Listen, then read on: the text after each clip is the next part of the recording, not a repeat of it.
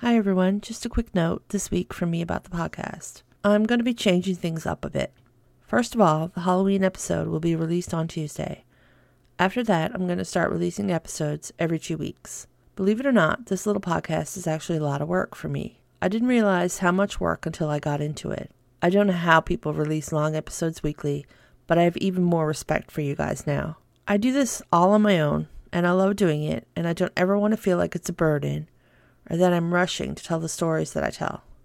Maybe when I'm a more experienced podcaster, it won't take me so long to write, record, and edit, and I can go back to a weekly format.